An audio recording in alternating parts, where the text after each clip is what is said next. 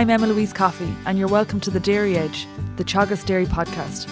We're bringing you the latest information, insights and opinion to improve dairy farm performance. We are in late August, and with a secondary drought hitting the east and south of the country, John Maher gives us his tips to manage autumn grass. Current grass situation on farms is very variable across the country. You have areas of the country who are growing well above normal in terms of growth rates, into the 70s, 80s, even up to 100. And then you have other parts of the country, particularly the south and east, and look, they're only growing 20% of that, maybe only 15 to 25 in terms of growth rate, which is way below normal. And in terms of, if we look at farms who are hitting growths of 20, 30 kilos, they're in a dire situation. Again, we thought we were out of this situation, 3-4 weeks ago when we got rain. What are people doing on these farms? Yeah, so basically what's happened there is they've entered a secondary wave of drought. They're only growing in around that 25 to 30 mark, maybe even a bit less than that. They should be growing double that. So it's been difficult. The rain a few weeks ago has given them a spurt of growth, but now that moisture seems to have run out and growth rate has reduced. So the vast majority of people are feeding additional meal, probably 6, 7, maybe even up to 8 kilos of meal to keep the system going. However, there are probably two disadvantages with that. The first one is they're probably not building enough grass because the growth rate isn't high enough, and I'll explain that in a sec. And the second thing is that, ideally they should be feeding silage, but they don't want to because they need that for the winter, and we understand that. So, in order to build grass, you need to be well above demand. If we're only growing 30 and you're stocked at 3 cows per hectare, that's basically 10 kilos of grass for a cow per day. Stocked at 3 per hectare, that's a demand of 30 and a growth of 30. So there's no building going on. To fill the gap, then it's the 7 kilos of meal to bring the cow intake from 10 up to 17. So that's what many are doing. It's keeping them going, but it's not enough to build grass. The one thing they have those people in that category now, which is most of the east and parts of the south as well, is that they must try at first anyway hold a 30-day rotation. Now normally rotations go longer than that as we go into the autumn, but that's the minimum they hold. And that allows them, if you grow 30 or plus a day by 30-day rotation, somewhere about 1,000 of a cover, which will keep them going but will not build grass from the autumn. And maybe they will never get to build grass for the autumn, but they must try and hold a 30-day rotation. And it's not looking back in terms of rotation length, it's dividing the proportion of the farm. So in simple terms, if I have 30 hectares, it's grazing a hectare a day. If I have 90 acres, it's grazing 3 acres a day. So whatever farm platform you have, you divide that by 30 and hold that.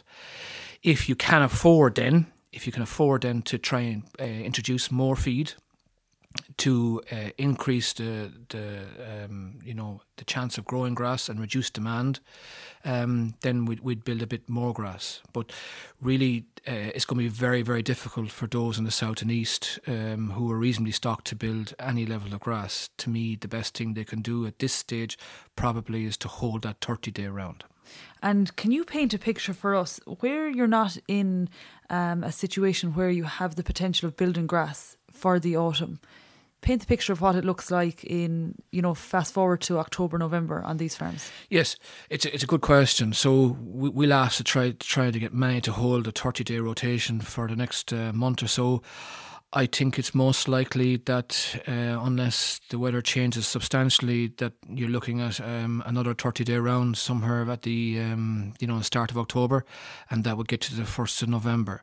Again, it will mean closing will probably go well in that scenario, but it does mean that somewhere during probably October, and it's hard to predict roughly where growth rates will be, but given anyway level of normality, people will be in by night and out by day grazing. But the whole idea is to keep the animals out of grass during the next 2 months, the next 60 days, to shorten the winter period, to avoid feeding as much silage as possible. And it's the principle of the grass grows grass. If you let the cover deplete too much on the farm, you will grow less grass. If you grow less grass, then you're forced into more alternative feeds, such as silage or zero graze grass or something like that. So the best piece of advice for those in the drought zone I could give them is to keep the ration in at a fairly high level and hold a 30-day rotation for the next 2 rounds. And that will nearly get you to the 1st of November. Where rain will come, or if rain comes in these areas, are we going to see a knock-on effect in terms of compensatory growth? There might be some, if you look back at previous experiences. So if we go back to the drought in 1995, I know it's gone back in time, but we learned from these experiences. We entered into a drought a little bit later than 2018, but however the rain arrived at the same time in late July, early August. We got a secondary surge in growth, which was good, but rain never came then till the end of September in any large volumes. So effectively it was difficult to get up to growth rates beyond 40, and that's what happened in 1995. In the first week of October in 1995, the growth rates were somewhere close to 30, and that's why we pitch at this figure. We think it's given any sort of level of reasonable moisture and reasonable temperatures, 30 is possible on farms that are drought prone, low cover, and feeding a nice bit of meal to try and keep the system going. So that's why we pitch at 30. I hope that works out. If we don't get rain, it'll be less than that, and then that requires even more supplementation. However, the basic guide for the vast majority has to be to hold that 30-day round. It gives 2 rotations, all of September and all of October. If we get grass into November, great, it's bonus territory. But that's what most people who are in the drought zone, who have farm covers 500-600, they might get to 7. That's where we're at. They'll obviously take advantage of fertiliser as well. We know soil temperatures are up, so there will be some residual fertiliser around, be it from the soil or be it from fertiliser that's already spread. We'll try and spread a bit more to try and get some level of grass growth. Even though the responses are moderate, in terms of looking at the economics, getting some level of grass growth is much more favourable than looking at the alternative feeds, which are way more costly than before, and there is poor availability of them. So what you can do in your own platform starts first, right? And if we can get some response to that level of fertiliser, and there has been an extension of fertiliser granted, we should take this opportunity. So you've just gone ahead on my next question. In the drought zone areas, should farmers be spreading nitrogen? Yes, I admit that there'll be some fertiliser left over from August. I accept that fully, right?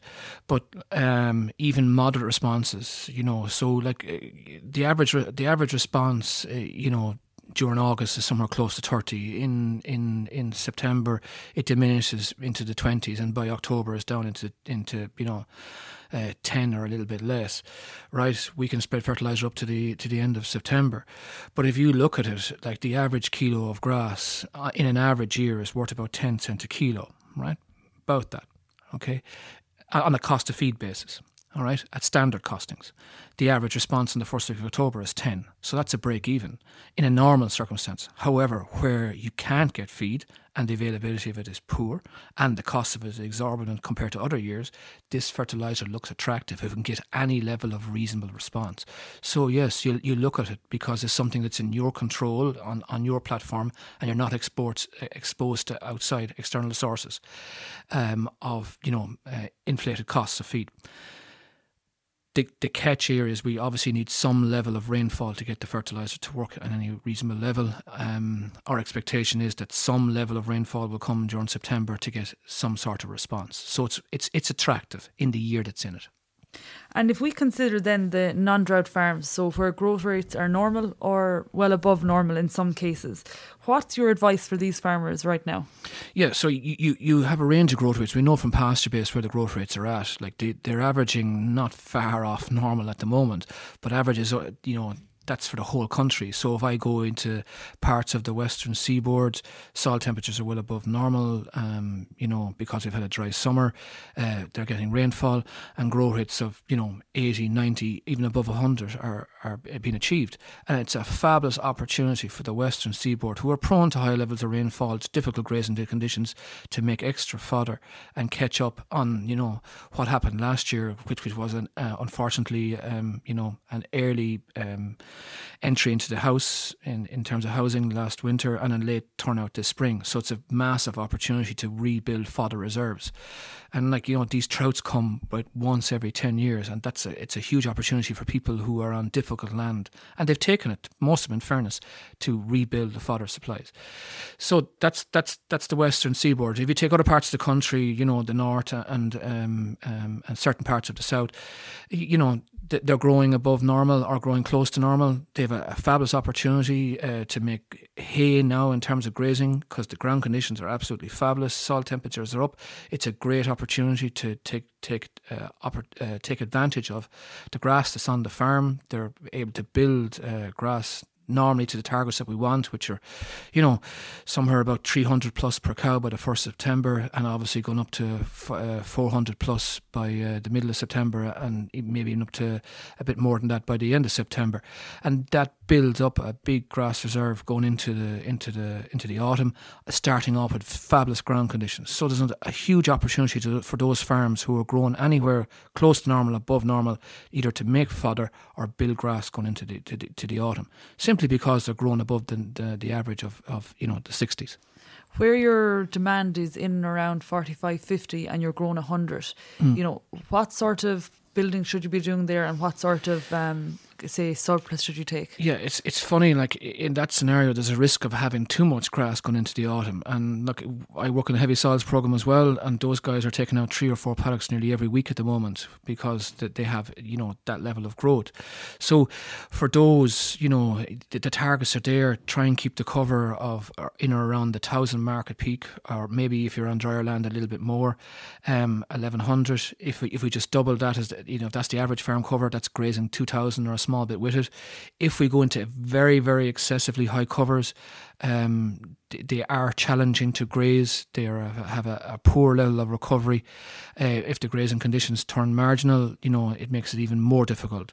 So there's a balance here. You don't want too much grass, and that's why we talk about targets of 450 per cow or per livestock unit at peak in terms of cover per livestock unit, or average farm cover of 1,000, 1,100, maybe even 12 for a short period of time of an average farm cover. But going beyond that, you're in the risk of excessive amounts of grass that is difficult to graze and poor to recover. It'll have a white base, and then you're undermining your growth potential during October and November.